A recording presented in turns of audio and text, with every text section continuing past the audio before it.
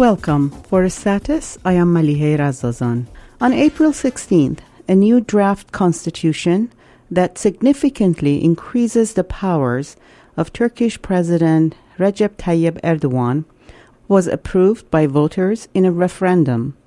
On the surface, the proposed changes may be seen as a benign attempt to modernize Turkey's constitution, which was drawn up by the Turkish military after the coup of 1980. But in reality, the plan turns Turkey from a parliamentary to a presidential republic, significantly increasing the powers of Turkish President Recep Tayyip Erdogan. So what are the most important changes to the Turkish constitution that the April 16 vote will bring about? And what do the results tell us about the AKP ruling party's base of support and who is the opposition in Turkey? Shahram Aghamir put these questions to Sinan Birdal, visiting assistant professor in international relations and Middle East studies at the University of Southern California. First of all, it increases the control of the president over the legislative and over the judiciary. And it changes the parliamentary regime into a presidential regime. So what are these changes? What are we talking about? First of all, under the current regime, the parliamentary regime, the cabinet emerges out of the parliament. The leader of the majority group in the parliament gets a mandate from the president to establish a government, and then it gets a vote of confidence from the parliament. And the government as a whole and all of the ministers personally are responsible to the parliament. So what does that mean? In case they lose the confidence of the parliament, the cabinet might be brought down without necessarily the parliament getting dissolved. This system now changes. There will be no cabinet. So all the ministers are going to be appointed by the president. They will be solely responsible to the president. We don't know how many ministers there are going to be or how many vice presidents. The numbers of these positions, as well as what their exact authority will be, is going to be determined by the will of the president himself. So the parliament is losing its control over the government, and also the president can dissolve the parliament and take the country to elections. This is another important distinction. Another important distinction is the grip over the majority in the parliament. Basically, the president can be, right now, also the leader of a party. This means that he will be the chairman of the AKP once again. So through the party, the president will also be able to control the parliament. So in distinction, for example, from the American system, in the sense, well, the party system in America is, of course, appropriate to a federal regime. Now, this is a unitary administrative structure we're talking about. The party is controlled through and through by the leader of the party. This is how the party system is set up by the coup regime itself. This doesn't change, actually, which means that all the candidates for parliamentary position, all the candidates for municipalities, as a matter of fact, all of the candidates of the party, as well as all party organizations, are controlled directly by the leader of the party. And that's not just for the AKP. This is how the party system works according to the law promulgated by the coup regime. So, since presidential elections and parliamentary elections are going to take place at the same time, on the same day, in other words, all of the members of the parliament will change with the president, it's going to be very likely that the president and the majority party will be from the same party. This is also giving the president extraordinary authority over the parliament. So this presidential system doesn't resemble the American presidential system, which is characterized by division of powers and checks and balances. It looks much more like an African presidential system. It doesn't even look like Latin American presidential systems, which have been, as you would know, historically also quite authoritarian and prone to instability, coups, and so on and so forth. This is the parliamentary side of it. If you look at the judiciary, the president gets new powers over appointment of high levels judges as well as prosecutors, directly as well as indirectly. Some of the judges to the highest positions, he will be able to appoint them by himself, unilaterally. And some of them, of course, he will be able to control some of the appointments through its control over the party and over the parliament. Also, the president will have and does have, as we speak, extraordinary powers in appointing high-level officials to positions of the so-called autonomous institutions. These institutions, which have been hallmarks of neoliberal governance, central bank, and similar institutions which regulate capital markets, for example, or regulating the media, for example, radio and television, and so on and so forth, they all will be also under the president's control. In other words, all the state apparatus will be controlled by the president. In Aristotle's words, it's called rule by decree. The Turkish referendum that took place on April 16, it happened under the state of emergency imposed after the attempted coup of July 2016, last year. Describe to us what this state of emergency entails and how it affected the voting. In a nutshell, the emergency regime means that the government, any action of the government, is immune from judicial review. For example, the government that you are a threat to the regime and fires you from your job and then prohibits you from going abroad. You cannot apply to any court about this. There is no legal procedure that allows you to challenge this decision by the government. They established a commission just to make sure that people's applications do not go to the European Court of Human Rights, because the statute of the court basically requires that all applicants go through domestic legal procedures first. It's not a legal court, it's an administrative commission which has the sort of illusion of legal procedure, but basically the main function of this commission is to put off the applications to the European Court of Human Rights as much as possible. Except from this, even the applications to the Constitutional Court, which is the equivalent of the Supreme Court in the States, have been denied by Constitutional Court. Even the Constitutional Court said that it does not have any authority to review these extraordinary emergency orders. In other words, the Constitutional Court admitted that this emergency order is basically unconstitutional. And what it means is there have been crackdown on the opposition. Yes, exactly. And then basically challenging these practices in a legal way is completely shut off. This is basically what the Constitutional Court is saying. If the Constitutional Court says, I don't have any jurisdiction over emergency orders promulgated by the government, it is basically admitting that this is a government outside of the Constitution. So de facto, that means that the Constitution does not exist or is not valid anymore. These were the conditions under which the country went into these elections. So what were the practical consequences? Well, first of all, the opposition parties, and not just the political parties, but also NGOs, activists in the opposition, were not allowed to campaign freely, which is admitted by all international monitors in these elections.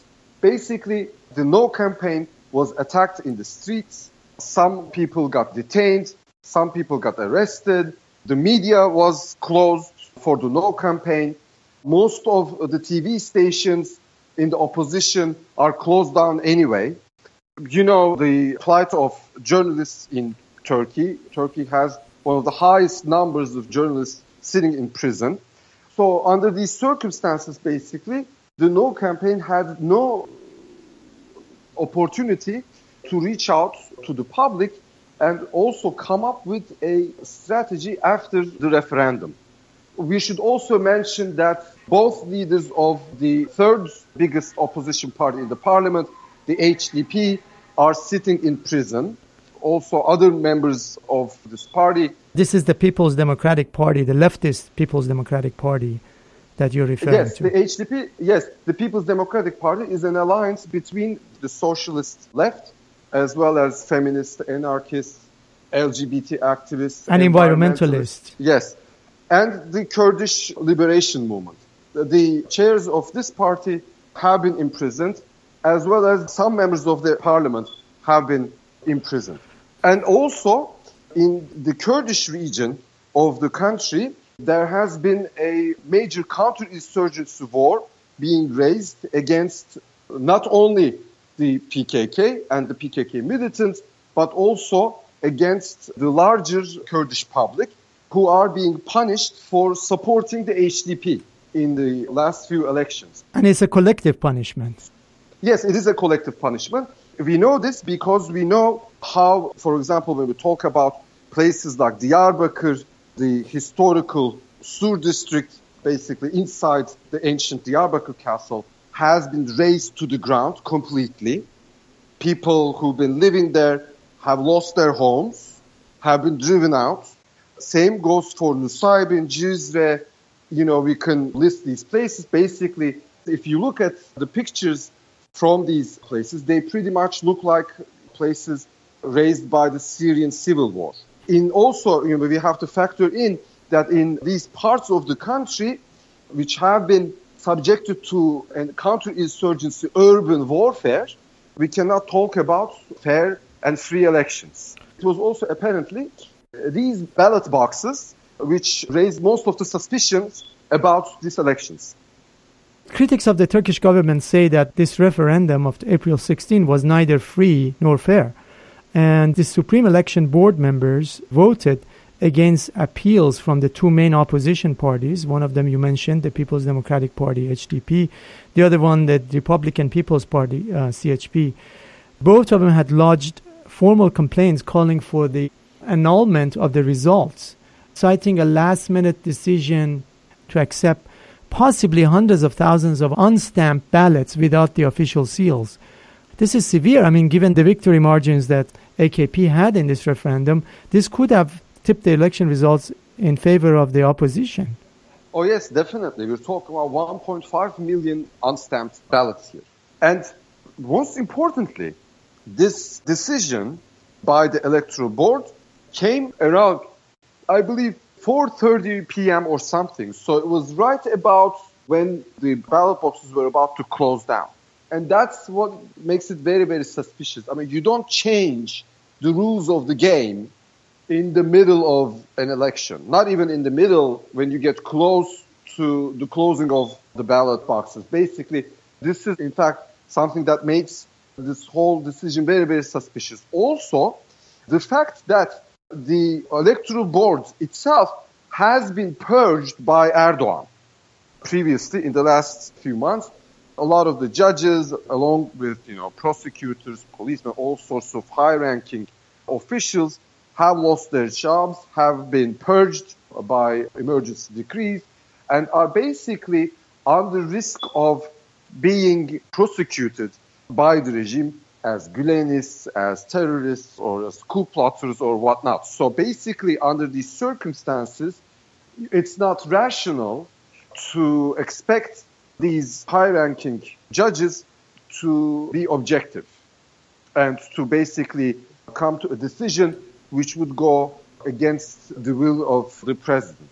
And also, the decisions of this board cannot be brought to court. That's another important point. So think about, for example, the Bush versus Gore debate. There is no recount. If the board says no recount, it's no recount. Most importantly, I think, is the position of the Republican People's Party, the leader of which basically was very shy in his opposition to this decision, if I may say. This is the CHP, and they actually filed an appeal, but you're saying they were bashful about it. Yes, I mean, they cannot be supportive of this decision, or they cannot take it as it is without voicing any opposition, because obviously their electorate and their activists, rank and file, would basically rebel against the leadership. But if you look at the leadership of the Republican People's Party, what they're trying to do is basically demobilize their activists, demobilize their rank and file, and basically try to get people off the street, off the protests, by basically telling them that in the next elections, 2019, they will have a chance for the presidency, and that they will go from home to home, they will work for these elections, and they will win the elections. And this is basically completely just a tactic to demobilize their constituency. And also, a vote was taken in Strasbourg, the Council of Europe basically, about a report on Turkey's human rights issues. Here, the Republican People's Party, together with the incumbent AKP and the ultra-nationalist MHP, voted no for this report in the council, which also shows us that practically they already started cooperating with the AKP. So they condemn this report by the Europe's Council. This just happened earlier this week. It looks like the governing AKP, Justice and Development Party, had to rely on parliamentary votes from the far-right MHP to lead the country to a referendum. Can you talk about that? And also, the margin of victory for the yes vote in this referendum, it was slim, and the percentage of yes voters, it was only 51.3%, and this was much lower than the two parties' combined share of the votes, which was 62% in the last general election in November 2015. That was only 5 months ago. What does that tell us in terms of the base for these two parties? Let's start with the MHP. Over the last 2 years, there has been a growing discontent with MHP leadership under Devlet Bahçeli. Actually, the inner party opposition came very close to force the party for another convention and basically vote the incumbent leadership out. But the court system, under Erdogan's orders, basically prevented this convention. So enabling Devlet Bahçeli to stay in powers in the party. And it turns out that this tactic actually didn't work for elections. In other words, the rank and file of MHP are not agreeing with its leadership. This is a far-right party, yes, to be clear. This is a far-right party. When we talk about the MHP, we should talk about its roots, basically, in the 70s. So MHP was basically a smaller party in its roots, and then it was taken over by Colonel Türkeş, who was basically one of the leading figures in the coup of May 1960. And it was a sort of ultra-nationalist party from the get-go. Türkeş, sort of the founding figure of ultra-right, comes from Cyprus, so obviously very much involved in the counterinsurgency movement in Cyprus, the Turkish Revenge Platoon. And also throughout the 70s, they have been working with elements of intelligence, secret police, what's in Turkey called contra-guerrilla, basically, counterinsurgency institutions. So they have been acting as the paramilitary force for the deep state, especially against trade unions, socialists, students' movements, and so on and so forth. They've been engaging in armed attacks against the left. After the coup, they've been closed down. Once they reopened, they again functioned as a paramilitary force for the state. Of course, during the 80s and 90s, since communism was now over as a threat, the main point became the Kurdish issue. And throughout the 90s, after the founding figure Türkeş passed away, the party was taken over by Devlet Bahçeli, the present leader right now. And Devlet Bahçeli in the 90s was highly praised by mainstream media, by liberals, by center-left and by center-right, as a leader which is basically holding the leash of its rank and file, which meant basically instead of joining the mafia, instead of hunting leftists with guns and stuff, these people would now engage in politics, civilian politics. So it was in this sense a reformed MHP, or that's what we have been told by mainstream media. But they still were engaging in street mobilization, especially in funerals of soldiers coming from the Kurdish region. So apart from the Kurdish question, right now the MHP has basically no rationale to exist. That's their only point. They don't have any social, any economic program. They don't really have a program for policy. Their basically hallmark is the Kurdish issue and Turkish nationalism. And in this sense, of course, this is important, I think, to understand why Devlet Bahçeli would go down that road, meaning into an alliance with Erdogan. I think his main goal is basically not to win the elections, but win power over the state apparatus by allying himself with Erdogan. Basically, in return for his alliance with Erdogan, he will get his men appointed to higher echelons of the state bureaucracy. So, we cannot look at MHP as an ordinary electoral party. It's much more an extended state apparatus. And it is basically changing its shape and form according to the needs of the deep state and how it wants to reach out to society and wants to create a social base for its policies. And it's in this sense, I think it's obvious that the MHP leadership right now, it's losing its base. However, the opposition leaders within MHP, Meral Akşener, is also, now she's being praised by center-left and center-right as a new Devlet Bahçeli, basically a more civilized face for MHP. This is important because the opposition figure within the MHP, Meral Akşener, is being presented as a more sort of acceptable figure, much more, if you look at her conferences, for example, or talks, she's talking about rule of law, she's talking about the constitution, human rights and stuff like that. So basically, she's giving an image of a transformation within MHP from a more militaristic to a less militaristic and more low-bound party. The problem is that this figure also, Meral Akşener that is, she also served as a Minister of the Interior in the 1990s when the deep state was getting involved in all sorts of illegal crimes within Turkey, killing businessmen, getting involved in mafia networks, and launching a huge warfare, both psychological and physical warfare against the Kurds and the population at large. So she's not a very democratic figure, but at this point, she looks like she can crack this kind of coalition between the MHP and the AKP.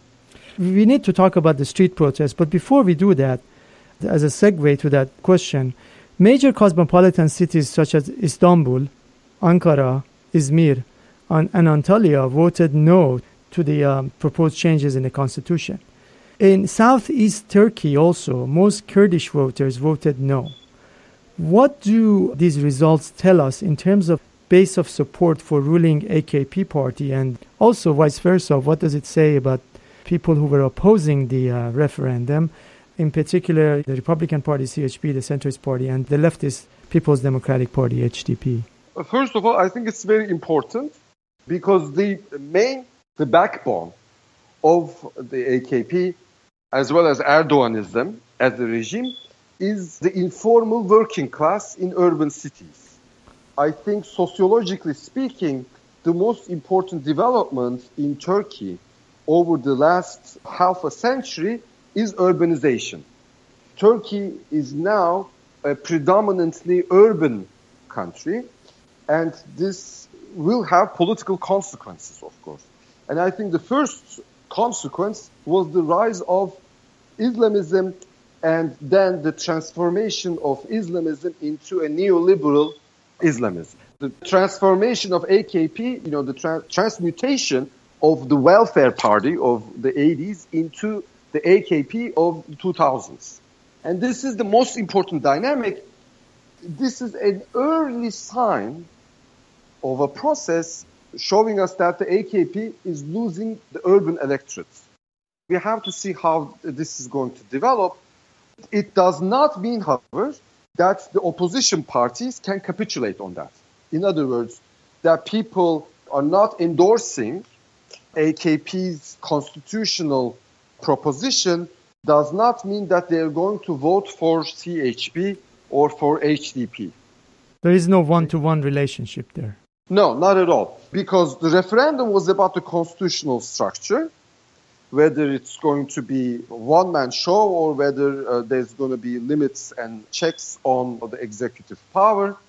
But elections are basically about who's going to rule, which is another question. Because then the electorate will be looking at, what kind of coalitions are possible. We saw this already with June 7 elections 2 years ago, when the electorate didn't give the AKP the mandate to form a single-party government. In other words, the AKP didn't get the majority in the parliament.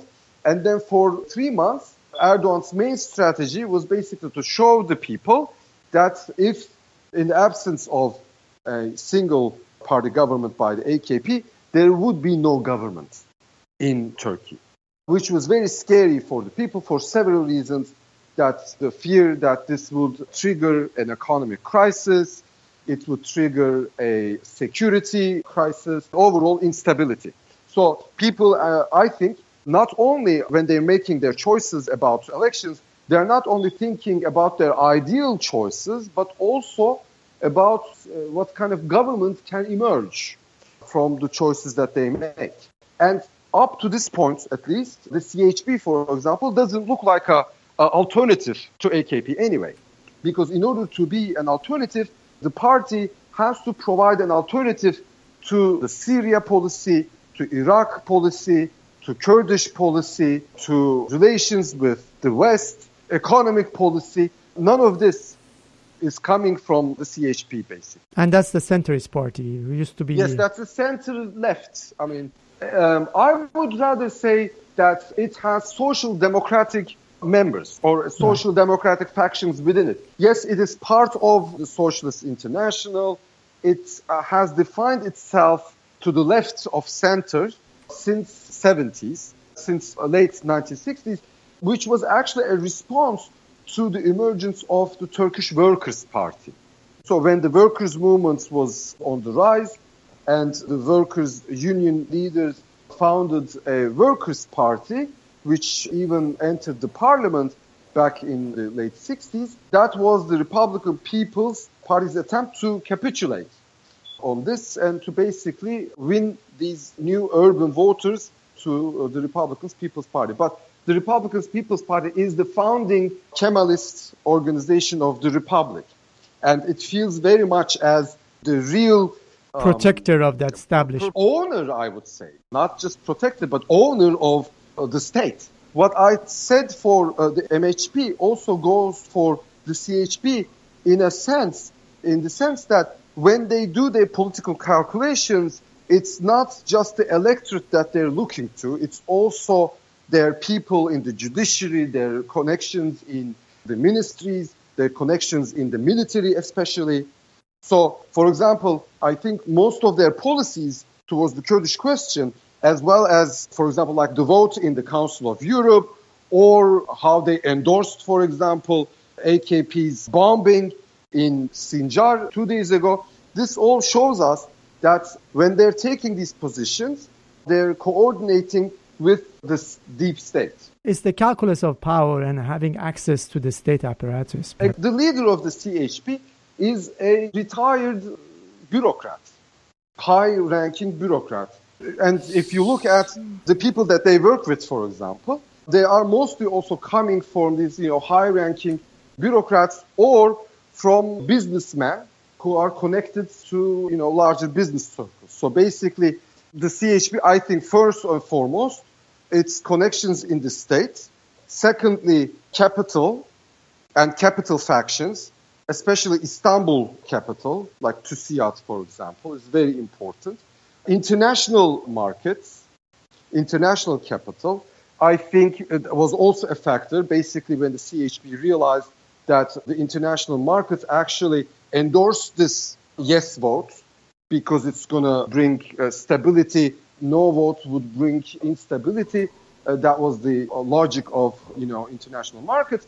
Basically, CHP is also looking to that. And, of course, foreign policy. And they're looking what the U.S. is saying, what the Russians are saying.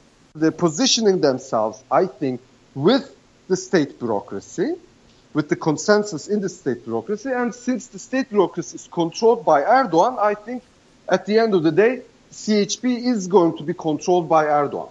You mentioned informal working class as one of the core elements of base of support for ruling Justice and Development Party, AKP. Who else is there when you want to describe the base of support? Of course, informal urban poor is the major social dynamic. And two political actors have been benefiting from that. One, the AKP. Second, the Kurdish movement. Also, the base of the Kurdish movement, the HDP, consists mostly of informal workers. These are mainly Kurds that have been either uprooted internally, and now they're living in major urban centers such as Istanbul and Ankara and so forth. Exactly. I mean, one of the beneficiaries of the civil war with the Kurds, as well as actually the Syrian civil war, has been the capital. Since all these wars are injecting new and cheaper labor force into the labor market and bringing down wages without necessarily a frontal attack against unions and such. So these informal workers are the major social dynamic. But if you look at, and this is the tricky part, how social control is being established over these informal workers, then we get to another social segment, which is the people who own medium or small businesses, shopkeepers, shop owners, but at the same time, people who live in the same neighborhoods or in close neighborhoods to these informal workers, but actually are landowners or shop owners. In other words, they have economic control over the informal working force. These are usually the people who migrated to Istanbul or to Izmir or Ankara in the 60s and 70s or maybe 80s, and then they have been granted and they settled in public land belonging to the treasury, and they have been granted deeds of these lands by municipalities in return for their votes. So by becoming landlords, they benefited handsomely from the urbanization in the 90s, from this influx of cheap labor into big cities, since urban rents went up. When rents went up, these social segments became wealthier, and they, of course, started supporting heavily the party which basically spearheaded this rent creation and rent distribution, which was the AKP. Shouldn't forget that Erdogan used to be the mayor of Istanbul. Most of the leadership of this party comes from municipalities which they won in 1994. So if you want to understand the management model of the AKP, I think we should go back to this sort of distribution of urban land, this clientelistic distribution of urban land. And together with that, of course, the laws that regulate planning and zoning laws that would have to allow these people to do more construction on the smaller plots of land. Adding units. Yes, of course. For example, think in relation to Gezi protests, for example, of 2013. This was exactly what Gezi was against, Gezi protests were against. And this is exactly why Erdogan's base got even more consolidated with Gezi protests, because the Gezi protest was actually a protest against the interest of Erdogan's social base, who benefited handsomely from urban transformation. And new zoning regulations and more urban construction, which actually needs lower wages and construction workers. These are the masses who have been uprooted from the rural areas into the cities. I call them the new Muslim Victorians. They're like the 21st century version of this up-and-coming English gentry. I mean, I had almost the same outlook. Yes, they were basically criticizing the aristocracy with debauchery, how they're alienated from Christian values. They're not hard workers.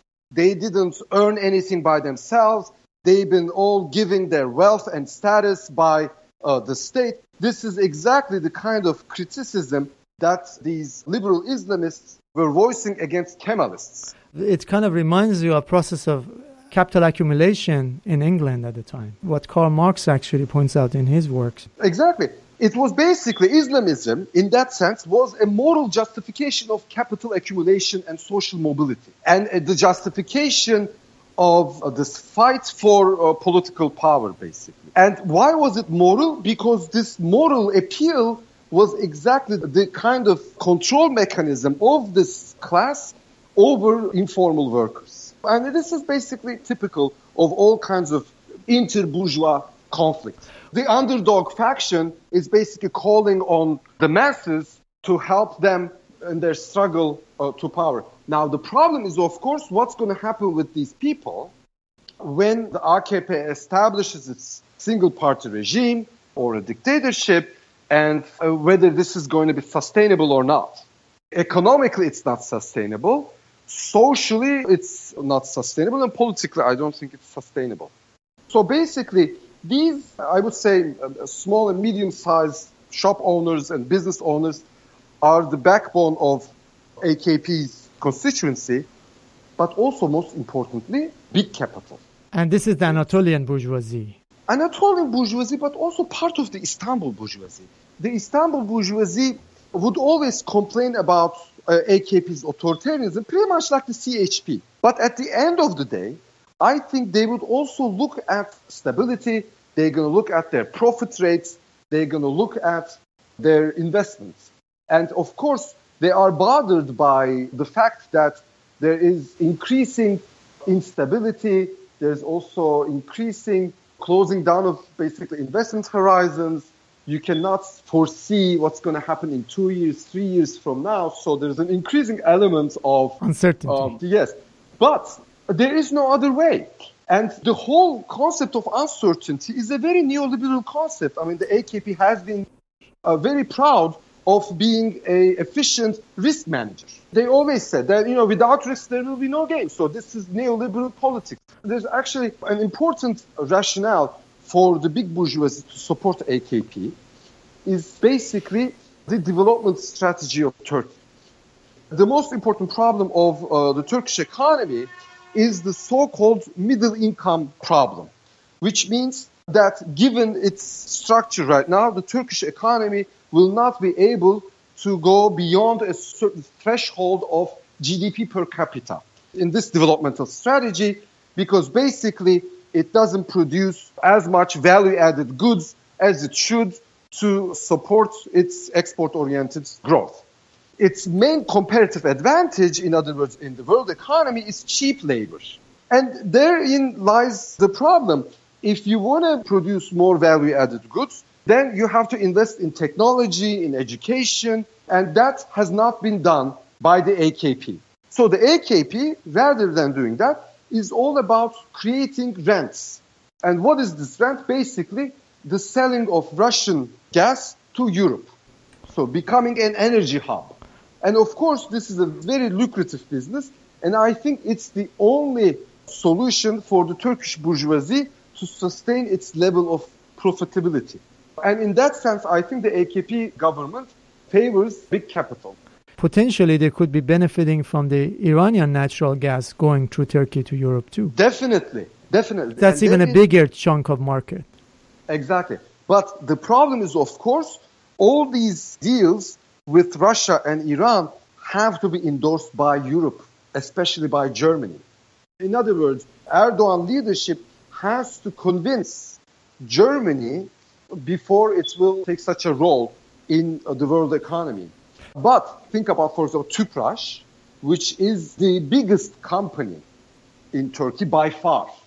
And it has been privatized and it has been sold to the Koç company, to the Koç family, which is the biggest capital group in Turkey.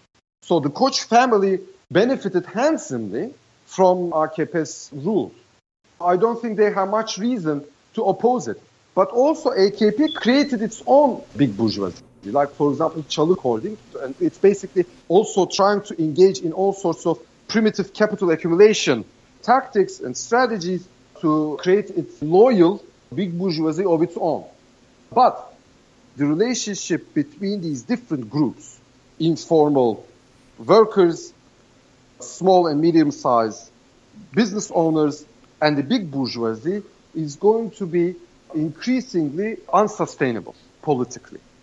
We have to factor in the fact that the AKP never actually encountered a big economic crisis. And this is the iron law of Turkish politics. Governments go with economic crisis. It's never failed. Let's talk about the international arena. You mentioned how the global capital markets responded positively to the referendum. What was the reaction of the U.S. government? And in general, how would you characterize the U.S.-Turkey relations? Do you see a change with the new administration in Washington? That's an interesting question because it's really tough to predict U.S. foreign policy right now because I think U.S. foreign policy is a bargaining chip for the Trump administration to consolidate its leadership in the Congress. And we can see that in the volte-face that they made with regard to Russia.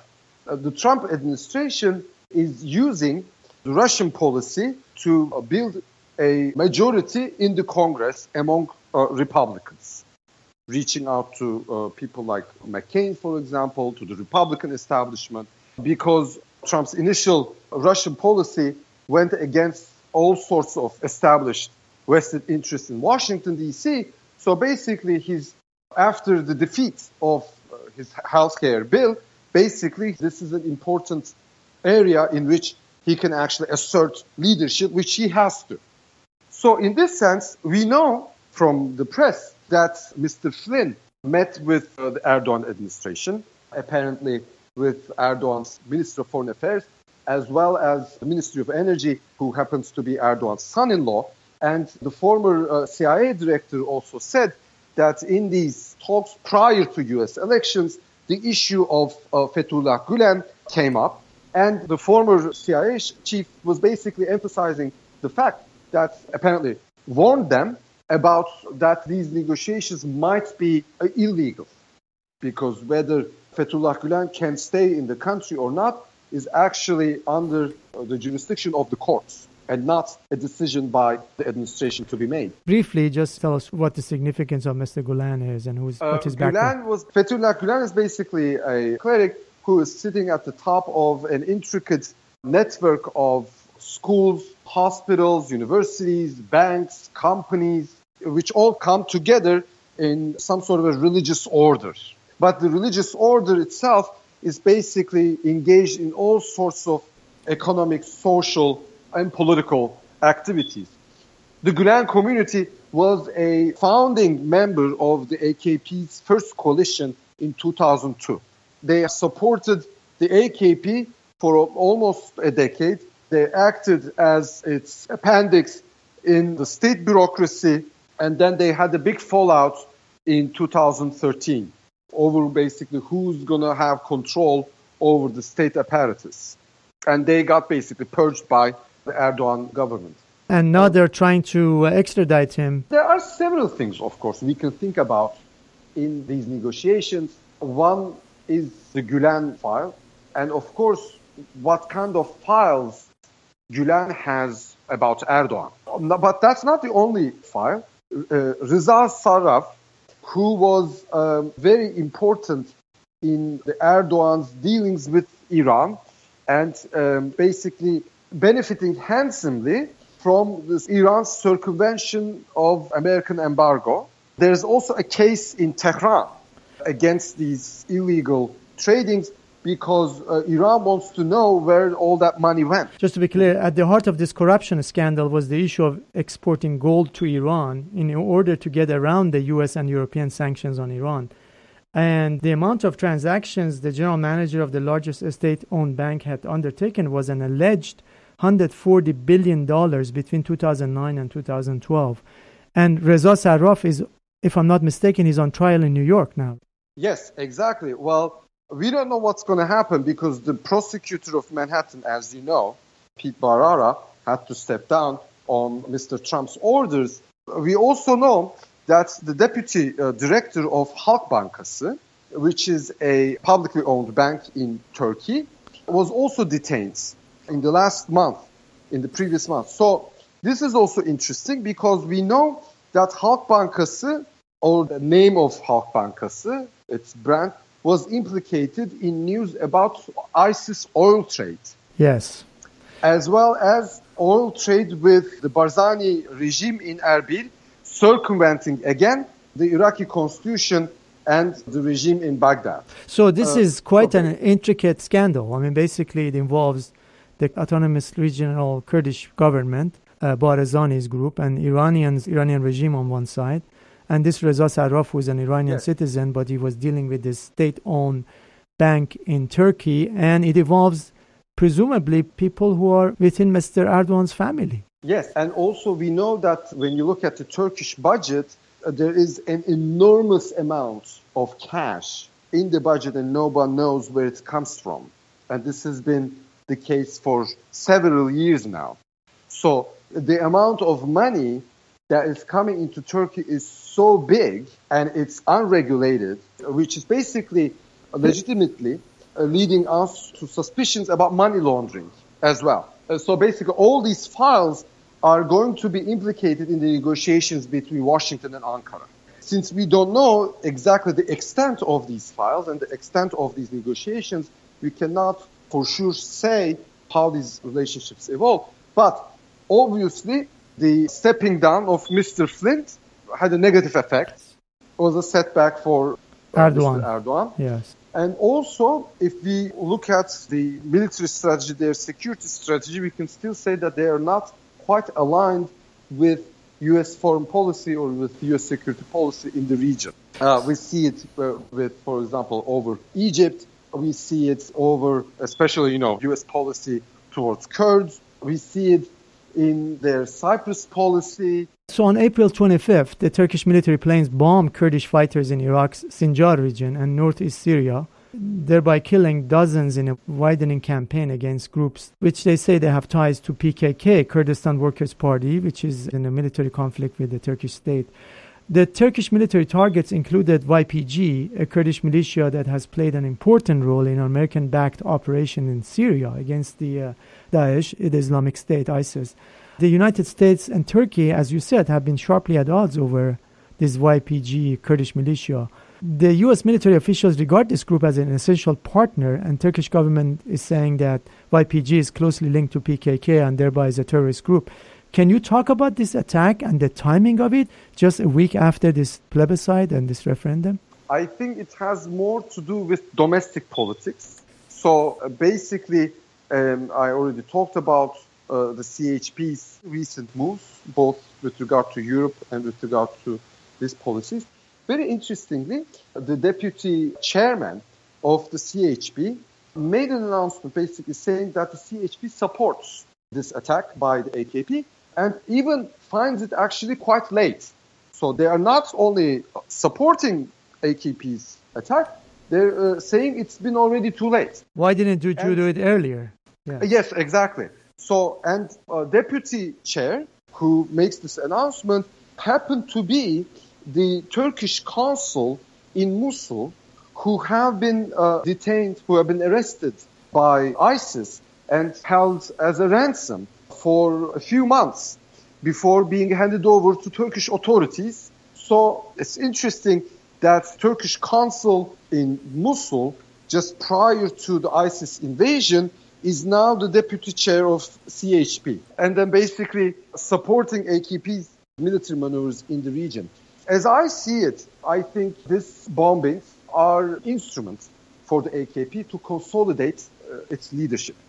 So pretty much like the Trump administration, I think, when an administration, it goes for any administration, when an administration cannot consolidate its leadership at home, then you turn to overseas, either in military action or start a international crisis, so that you can assert your leadership and basically say to the opposition, this is not the time for opposition, we have to get together. So basically create this rally around the flag effect. That's, I think, one major explanation of this offensive. Basically, look, the precondition of the current power bloc, the MHP, AKP, and also now we can also add, I think, as His Majesty's loyal opposition, the CHP, is dependent on Iraq and Syria policy. The only interest that all these political factions have is basically to stop PKK gaining a stronghold in Syria, as well as becoming influential in Iraq. So that's the only thing that keeps all of these warring factions together politically. That's probably what they have in common also with all these regimes in the region too, the Iraqi, the Iranian, the Syrian regime. Exactly. So I suspect that as long as the crisis lingers in Iraq and in Syria, as long as there is uncertainty, as long as there is no political settlement in Syria and in Iraq, this regime will continue in Turkey. And the day it's settled, I think this whole regime will come down. That's quite a prediction. Yes. You don't mean immediately, but you mean gradually it would be losing its legitimacy. Because there is no political objective of this coalition. We call it the Milli Mutabakat, national consensus government. The consensus is based on the anti-PKK interest. Once that is settled, once there's nothing left for Turkey to do in Syria and Iraq, then I think there will be no political rationale for this coalition. So let's look at, for example, what might be the political goal of this military action, since every military action has to have a political objective. Aerial bombing of this area will kill certain amount of PKK members and so on and so forth, but it will not wipe out PKK from this region.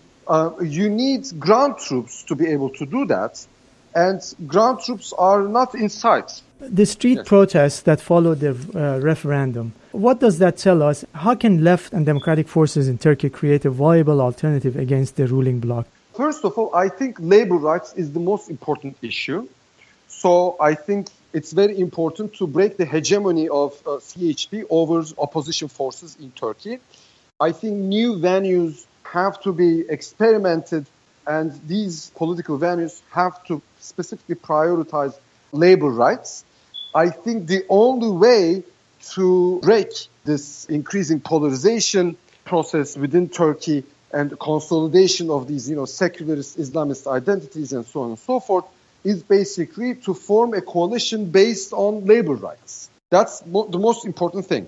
Secondly, also foreign policy. As I said, the only alternative to this regime is possible through an alternative foreign policy, which also means, of course, an alternative Kurdish policy. Without these labor rights and Kurdish foreign policy, I think it's impossible to build an alternative to this regime. Even if this regime implodes within itself, the opposition might not actually come to power as long as it doesn't offer an alternative.